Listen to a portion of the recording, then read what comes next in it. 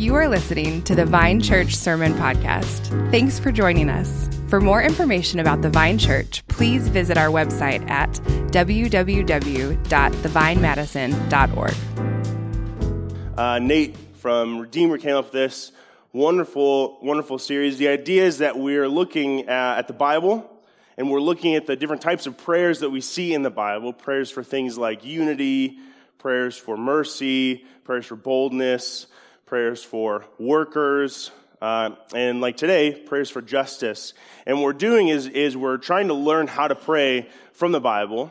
And our hope, and hopefully you agree with this, our hope is that if we have three churches all learning and focusing and reading about praying for our city, man, we're really excited to see what God's going to do if we have three churches worth of people praying for justice in Madison, praying for unity in Madison, praying for workers to go into the harvest in Madison, mercy, boldness, you get it. And so, I'm so excited. I'm really optimistic. I want to see what God's going to do in this. I love this kind of series. I love opening the Bible and seeing, okay, what does the Bible tell us about things like praying, how to pray? And I love passages like this, passages that teach us about praying for justice. But I'll be honest with you, this is a pretty big one. This feels like a big pill to swallow. You know, trying to encapsulate praying for any of these things in 30 minutes feels like a lot. Praying for justice in 30 minutes feels like maybe an impossible task. But before you feel bad for me, I picked this, so, you get what you get. And I think that praying for justice is one of these things that as Christians is a really complicated thing, right? There's a lot of feelings wrapped up in this, a lot of complicated feelings. This is hard. I think there's something, and I don't know if you feel this way, there's something about praying for justice that feels weird for me, right? There's something about praying for justice that feels like maybe I'm not supposed to do that as a Christian. Like maybe you're reading the Psalms, and you read Psalm 1, blessed is the man, great, love this. Psalm 2, a little weird. Then you get to Psalm 3, one of my favorite Psalms, and this probably speaks volumes to me. Psalm 3, the context is that David is running from his son Absalom, who is trying to kill him. And David delivers what is surely one of the most complicated, maybe messed up lines in the Bible. He prays that God would strike his enemies on the cheek and break their teeth. Now, parents, I don't know about you, but to get there, that's tough for me, right? That's hard. Doesn't feel good. Or maybe it feels like when we come to this idea of praying for justice, it feels like we shouldn't pray for justice, but maybe forgiveness. Like it's improper for Christians to pray for consequences or punishment for wrongs. Like we should only pray for blessings for others. Or maybe we think about Jesus' words in John 8. You remember that passage? There's a woman who is caught in adultery, and he says this famous line, let him who is without sin cast the first stone. And I think, well, that's not me. So I shouldn't be praying for this kind of stuff. I wonder, do you resonate with this? Do you resonate with these feelings? You have a hard time when you're reading the Bible, you're reading the Psalms, you're having a great time. God's good, yes. God's gracious, yes. He's loving, yes. God's just. I don't know. So, today we're going to look at Psalm 7. If you'll open your Bibles with me, I'm going to read it. We're going to read it through. And we're going to see in Psalm 7, as we're going to see how to pray for justice, the biblical way to pray for justice. And we're going to see that there's 3 steps, okay? First, we got to get angry. Second, we got to get loud. And third, we got to get quiet. Again, in praying for justice, we have to get angry, get loud, and then get quiet. Are you excited? I know I am. All right, so let's read Psalm 7 and then we'll pray. O Lord, my God, in you do I take refuge. Save me from all my pursuers and deliver me, lest like a lion they tear my soul apart, rending it in pieces with none to deliver.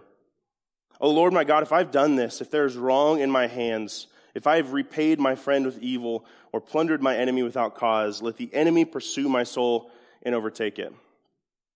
And let him trample my life to the ground and lay my glory in the dust. Arise, O Lord, in your anger. Lift yourself up against the fury of my enemies. Awake for me. You have appointed a judgment. Let the assembly of the peoples be gathered about you. Over it, return on high. The Lord judges the peoples. Judge me, O Lord, according to my righteousness and according to the integrity that is in me. O let the evil of the wicked one come to an end, and may you establish the righteous. You who test the minds and hearts, O righteous God. My shield is with God, who saves the upright in heart. God is a righteous judge, and a God who feels indignation every day. If a man does not repent, God will whet his sword. He has bent and readied his bow. He has prepared for him his deadly weapons, making his arrows fiery shafts. Excuse me. Behold, the wicked man conceives evil and is pregnant with mischief and gives birth to lies. He makes a pit, digging it out, and falls into the hole that he has made. His mischief returns upon his own head, and on his own skull does violence descend. I will give thanks to the Lord, due to his righteousness, and I will sing praises to the name of the Lord, the Most High. Let's pray.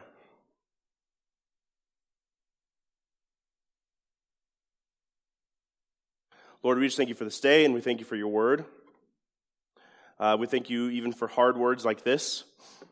We just pray, God, that as we approach this psalm today, that you would give us grace, that you would help us to see what you've got for us. Lord, I pray that you would speak to us today, and anything that's not from you would just be left to the side. Lord, we pray that the words of my mouth and the meditations of our hearts will be glorifying to you, Lord, our God and our Redeemer. And it's in Jesus' name we pray. Amen. Okay. All right. First thing we're going to do is we're going to get angry. Are you ready? I'm sure you're already wondering. You see the preacher on stage, and he's talking about getting angry, and you get antsy. I know I would if I was in your position. Our culture has a very specific baggage around the ideas of anger and God, doesn't it? I know that when the preacher gets too fiery or says things that makes God seem mean, I get antsy. But it's really interesting. The Bible embraces things like anger and indignation. Yes, we all know the dark places that anger can go. Paul warns about that. Ephesians 4, it says, don't let the sun go down in your anger. Be angry and do not sin. But the Bible doesn't shy away from these. Instead, we see that anger is a really common thread in praying for justice. And it's especially clear here in our passage. And so we're going to look at the first few verses and the last few verses for this. Look again, verses 1 through 5. O Lord my God, in you do I take refuge. Save me from all my pursuers and deliver me, lest like a lion they tear my soul apart, rending it in pieces with none to deliver. O Lord my God, if I've done this, if there's anything on my hands, if I'd repaid my friends with evil or plundered my enemy without cause, let the enemy pursue my soul and overtake it. Let him trample my life to the ground and lay my glory in the dust. And then you see the last two, verses 14 through 16. Behold, the wicked man conceives evil and is pregnant with mischief and gives birth to lies. He makes a pit, digging it out, and he falls into the hole that he's made. His mischief returns upon his own head, and on his own skull his violence descends. Excuse me, sorry. So we see, wow, thank you. The Garcias, everybody. So we see this, that right away, we see really clearly David is angry. He's hot, okay? And for two reasons. He's worked up about the things that these people are doing to him. He doesn't believe he deserves it. And second, he sees the things that are going on around him, the messed up things happening in the world. And he knows that it's wrong. And in both of these, we see the same thread of anger. It's anger that there are people slandering and abusing each other. In other words, we call it injustice. And David insists that, despite what these guys are saying, He doesn't deserve what's coming at him.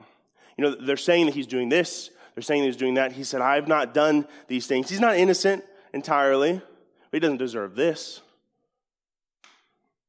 And he compares them to hungry lions, wild and desperate, ready to pounce. Guys, in preparing for this sermon, I did some research on lion hunting. Let me tell you, if you want to see something gruesome, don't Google it, unless you're into that kind of thing. So I watched this video of this pack of African lions, and they're on the brink of starvation, right? And so they're getting desperate, and so they start hunting elephants. And so I watched this pack of lions hunt baby elephants. And what they do is they try to isolate the calf from the pack, and they start attacking it. But the elephant's skin is too dense, and so they start clawing at joints, at the feet. They're trying to hobble this calf until it's weak and it can't run anymore. And then the whole pack pounces and digs their teeth and their claws in and just drags the elephant down and then eats him alive. This is gruesome, right? This is horrible. And I wonder if any of you have experiences with people like that. I wonder if any of you know what it's like to feel hunted, to know what it's like to have people waiting. Seems like they're waiting for you to fail, for you to fall. People who make jabs, attacks at you. I wonder if you know what it likes to feel, if you know what it feels like to be torn apart by people. And if you do, then you know what David's talking about. You know this feeling that he's talking about. You know why he's angry. And it's really important that we see here that the anger doesn't just come from when people do these things to us. It comes from when we see people doing this to others. When we see these things done in the world around us. And I think our culture is good at this, actually. I think our culture has a good sense, has a good desire for justice. Wants justice in the world, right?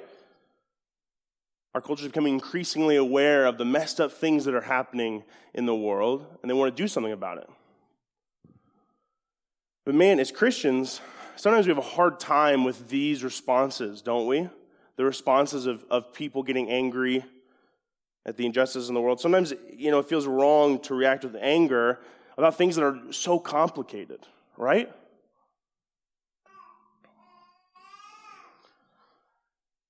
So, Kinsey and I recently watching this series. I don't know if you know the series, 19 Kids and Counting. You know this with the Duggars, the family in Arkansas, 19 kids. They're part of this organization called IBLP. Maybe you're familiar with this. There's a documentary that was on Amazon called Shiny Happy People. It's a tough thing to watch. If you've seen it, you know what I'm talking about. It's a tough thing to watch because this organization has kind of a bad history of teaching people the Bible, but also a lot of other things on top of it. And a lot of things, especially for women, really, really heavy burdens. They really burdened young girls coming up in this organization. And then it's hard to watch this. As a dad of a young girl, I get really angry when I watch this because I think about someone teaching my daughter these things. Right? I think about my daughter growing up with this kind of heaviness on her, and it makes me really angry. And our culture, this documentary is really popular right now. This documentary series, people love this. But it's complicated because this organization, IBLP, they may have a bad rap or a bad history, but man, I know a lot of people have come through this organization and have met Jesus and have had genuine encounters with him and know and love him. And in fact, the Duggars, many of them are genuine Christians who love the Lord. And so it's tough. I have friends who've come through this organization and love Jesus now. And so it's really tough because when I watch this, it's hard and I'm angry and it's messy. But at the same time, man, some people are genuinely encountering Jesus out of this, and their lives are being transformed by the gospel and by our Lord. And it's really hard to know what to do with this. It's really hard to know what to do with these complicated feelings of anger around something that seems like injustice, right?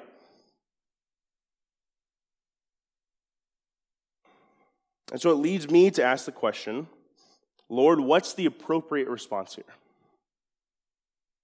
What's the appropriate thing to do to this, or to respond to this? And I think we overcomplicate this.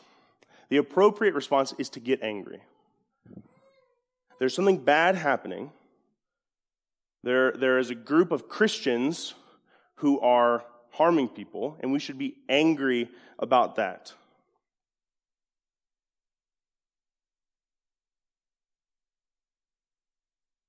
But that's heavy, right? Let me tell you, the psalmist, he doesn't shy away from anger. He doesn't shy away from anger. No, he embraces it. And look, I know that might be uncomfortable. You might be uncomfortable right now hearing me talk about these things. And that's okay. But I need you to know that God gave anger for a purpose. It is the fuel by which he lights the fires of justice. Here's what I mean by that. Anger is designed by God to move us to action. It's not inherently evil or broken. You remember Ephesians 4, Paul says, be angry and do not sin. Two things, right? Anger is the thing that responds when we see something broken and messed up in the world and moves us to act.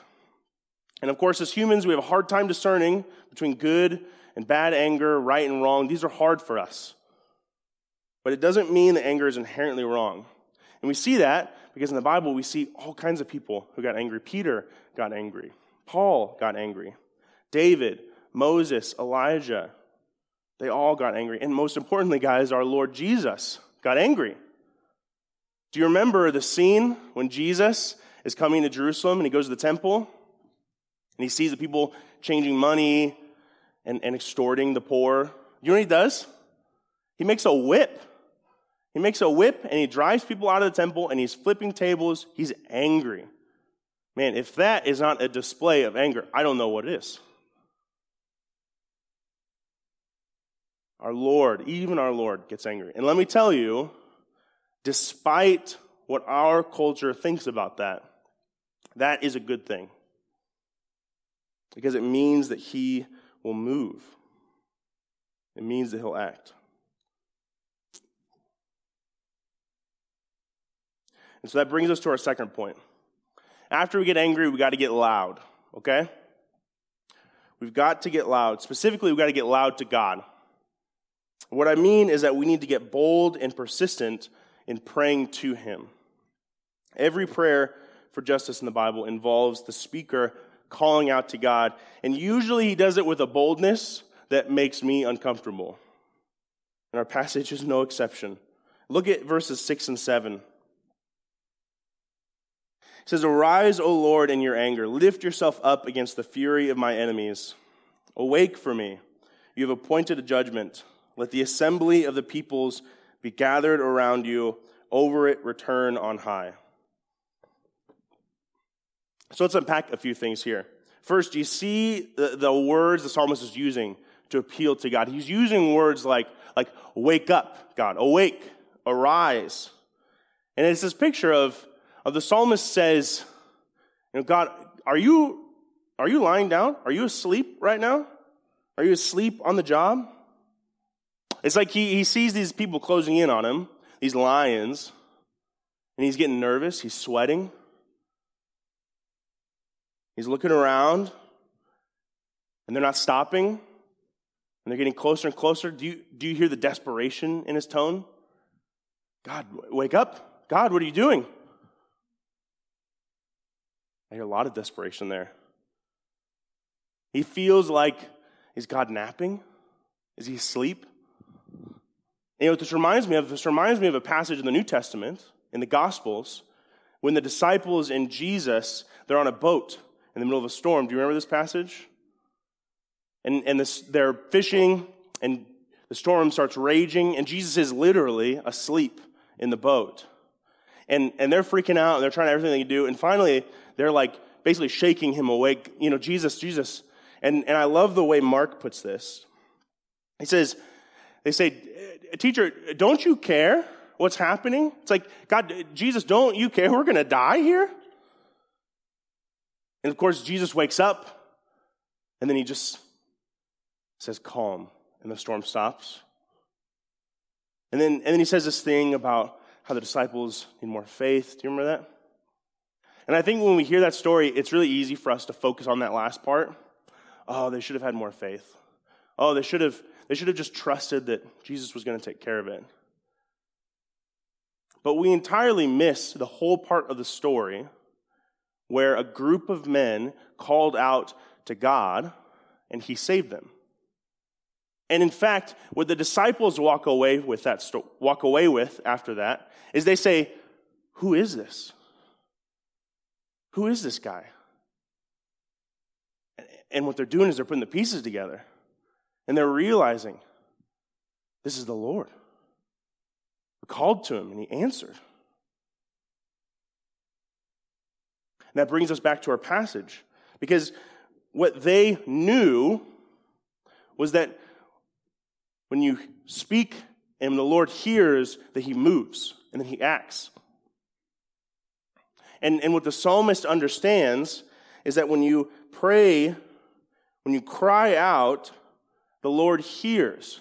And prayers for justice are all predicated on the idea that when we get loud to God, he hears us. And that when God sees things going wrong, he acts. When we see the terrible injustices around us, when we experience these things, we have to get loud. We got to bring this to God. We got to cry out to him because he hears those prayers. And friends, these things that upset us, that make us angry, they make him angry too. And I'll say it again, that is good news because it means that he's going to do something about it. See, in almost every prayer for justice, we see this pattern where the speaker gets angry and then he cries out to God. And in every one of them, we see this pattern like this. Look at verses 10 through 13. It says, my shield is with God, who saves the upright in heart. God is a righteous judge and a God who feels indignation every day. If a man does not repent, God will whet his sword. He has bent and readied his bow. He has prepared for him his deadly weapons, making his arrows fiery shafts. Do you see what this is saying? This is battle imagery. This is the picture of a king preparing for battle. Before you go to war, you take inventory, you prepare your weapons, you make sure everything's in order. You don't just charge out at the enemy, you take stock. That's what he's doing. He's whetting his sword, means he's preparing, sharpening his sword, he's drawing his bow, he's getting ready for battle. And in this image, God is like a king who's been provoked by enemy nations. They've come into his land, they've trampled his people's fields, destroyed their homes, killed people. Take the picture of a king who has said, enough is enough. I'm not going to stand for my people being hurt anymore. He's been provoked to anger by this. But he doesn't just fly off in a blind rage. No, he prepares. He gets things in order. And the psalmist is saying, David's saying that the Lord is the same way. When he looks out in the world and he sees things like men abusing women, children being sold into slavery, he sees people dying, people using his name like a weapon, he gets angry. But the psalmist doesn't say that he sits in heaven hurling lightning bolts. No, it says he prepares and he waits. He makes sure things are in order. And so importantly, you see what it says? Verse 12. If a man does not repent, God will whet his sword. It says that God is being patient. He's waiting for repentance, for things to change. He's being patient. Even here, we see God's patience. But man, we can't confuse patience with inactivity. No, God will move. He will bring justice. It says he's a righteous judge, meaning that he can perfectly distinguish between right and wrong. And it's specifically because of that he gets angry. And because he's the righteous judge, he will judge. Are we all uncomfortable yet? I am. I'm sure you are. Let's talk of God's wrath. This is a hard conversation. This is difficult.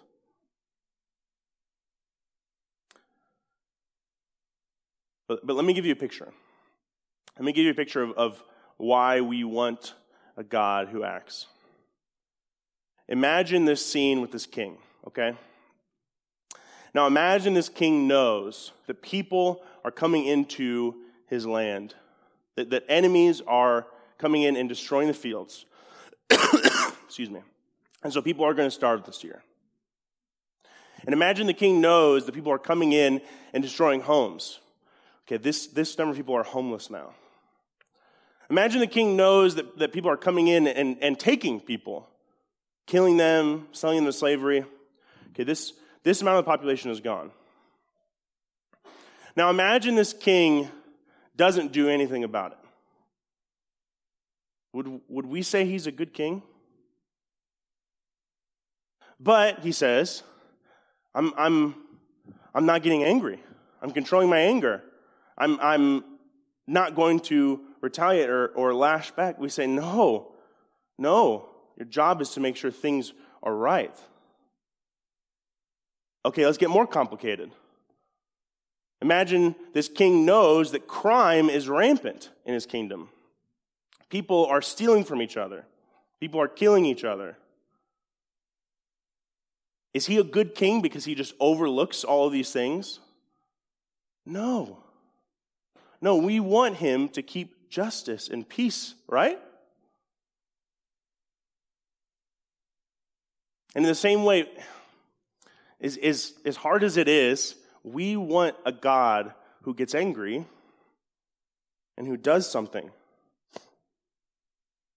Because guys, when I look out in this world, I see these kinds of things. I see children being sold into slavery. I see people being hurt. I see people selling philosophies that harm. I see leaders taking advantage of the people they're leading. I see corrupt governments. I see. Do I need to go on? Do you see what I'm saying? Like, we're surrounded by this stuff. Guys, we have to get loud because it's bad out there.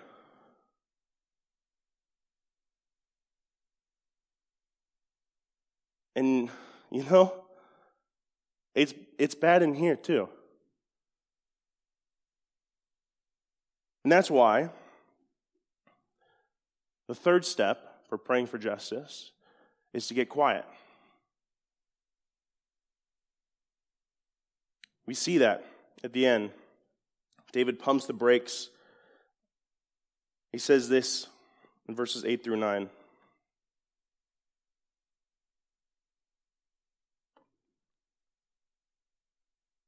He said, "The Lord judges the peoples. Judge me, O Lord, according to my righteousness and according to the integrity that is in me.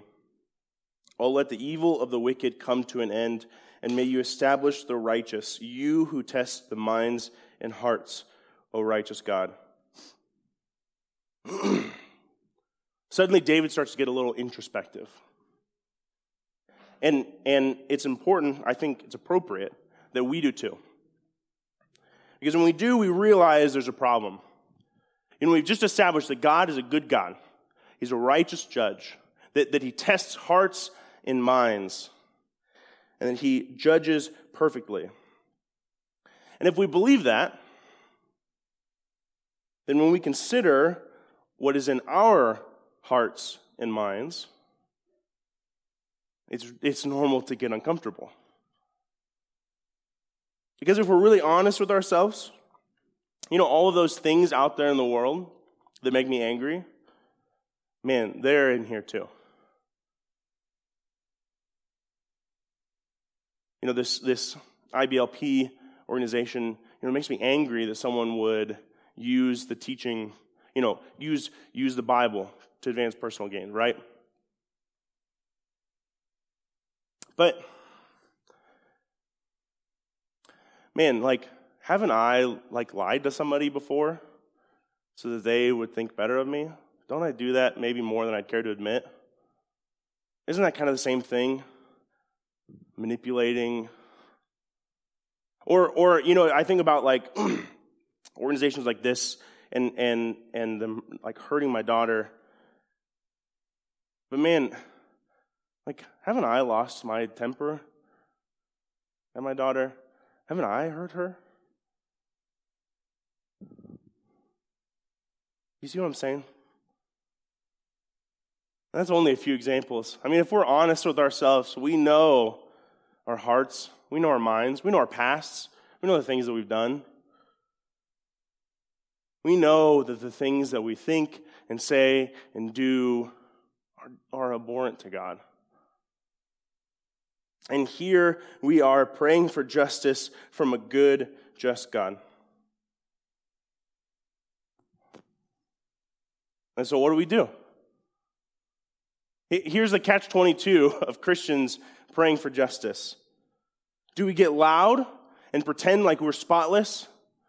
God, do something about those people.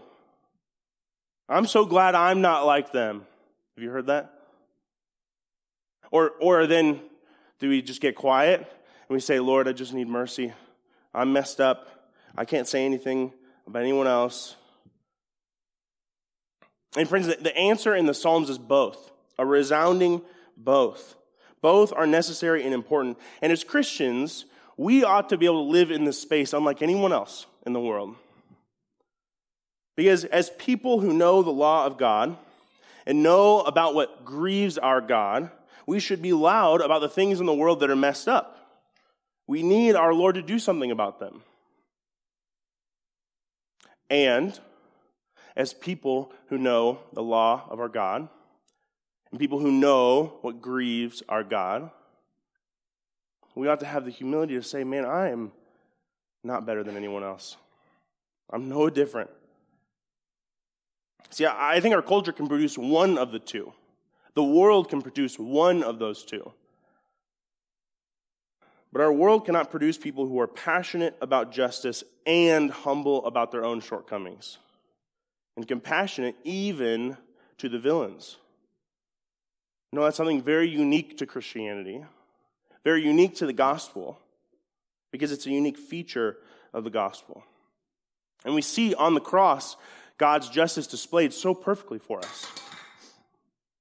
We see Jesus, the Son of God, the only truly innocent human, went willingly to his own death, where he was attacked, where his pursuers tore him apart, where the one man in the history of the world could genuinely and without fault say David's prayer. "O Lord, if I have done this, if there is wrong on my hands." And yet, even though he hadn't, he did take the punishment. He got the rewards of a life of sin. And then, as we know, he rose, defeating sin and death. And in the gospel, we see God's justice on display. And friends, it's not quite what we would have expected. Rather than the guilty one hanging there, paying the price, Jesus, the innocent one, is. God poured his wrath out on his own Son. He brought justice to the wicked, but he did it in such a surprising way. In a way I wouldn't have anticipated. He paid the price himself and righted wrongs. And so now because of that, we have a different perspective on things. We have a different perspective on this because of the gospel. Now we know, without a shadow of a doubt, that God takes injustice, sin, brokenness. He takes these things very seriously. You could say deadly serious. So seriously that he himself had to die. But at the same time, he's tackling these problems in ways we wouldn't expect. And so when we come to these complicated issues in our world, these complicated things that we get angry about and we don't understand, guys, this is the point where we have to come back to God, and we can't let our limitations keep us from praying about them. What do we do about this Christian organization that is hurting people but also leading people to Jesus? What do we do with that? We ask God to intervene because he can sort this out. He can pull the good and the bad out of this. He can set things right. It's really important that we still get angry and get loud about these issues, even though we're similarly guilty. And the answer is not just to say, well, I'm no better, I'll shut up. No, the answer is to get loud, even and especially about our own brokenness inside of us. See, the biblical picture of praying for justice is that we are so passionate about things being right that we are even willing to look inside ourselves and grieve those things in us that grieve God. And with the same passion and fire that we pray for others, we pray for justice to come in our lives. See, our problem as Christians is not that we are passionate and hypocritical. Our problem is that we're not passionate enough. Because if we truly were, it'd be one of those things where we're first in line. They get sorted out and fixed. So I'll end with this. We've seen these 3 steps. We've seen the 3 parts of praying for justice. We've got to get angry, we've got to get loud, and then we've got to get quiet. But there's kind of a 4th step, a secret 4th step.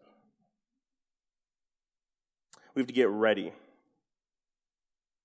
We have to pray for the Lord to come and fix all this. As we've demonstrated, we need him to come sort this out for us. This is too messy. This is too complicated. This is too much for me, for you, for any of us. We need God to come and fix this and make things right. And we see that so perfectly. The very end of the Bible, Revelation 22:20. After the whole book of Revelation says this: He who testifies to these things says, Jesus says, surely I am coming soon. Amen. Come, Lord Jesus. So in order to really pray for justice, we have to pray for King Jesus to come back and to set it all straight for us.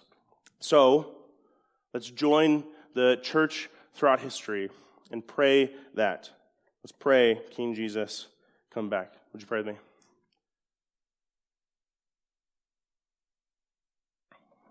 Lord, we recognize our shortcomings here, God. Recognize our limitations. Recognize the ways that we see that the world is not how it should be, and that we are not how we should be. And Lord, we just thank you for what you've done on the cross.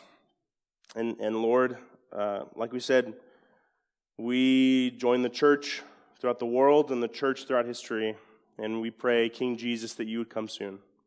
We need you, Lord, to come sort this out and to make everything right. And Lord, we know that when you do, it'll be good. And it'll be the way that it was always meant to be. And like you said in Revelation, there'll be no more tears, no more sickness. And it'll be with you, God. And we look forward to that. We anticipate it. And we pray again, King Jesus, come soon. And it's in your name we pray. Amen.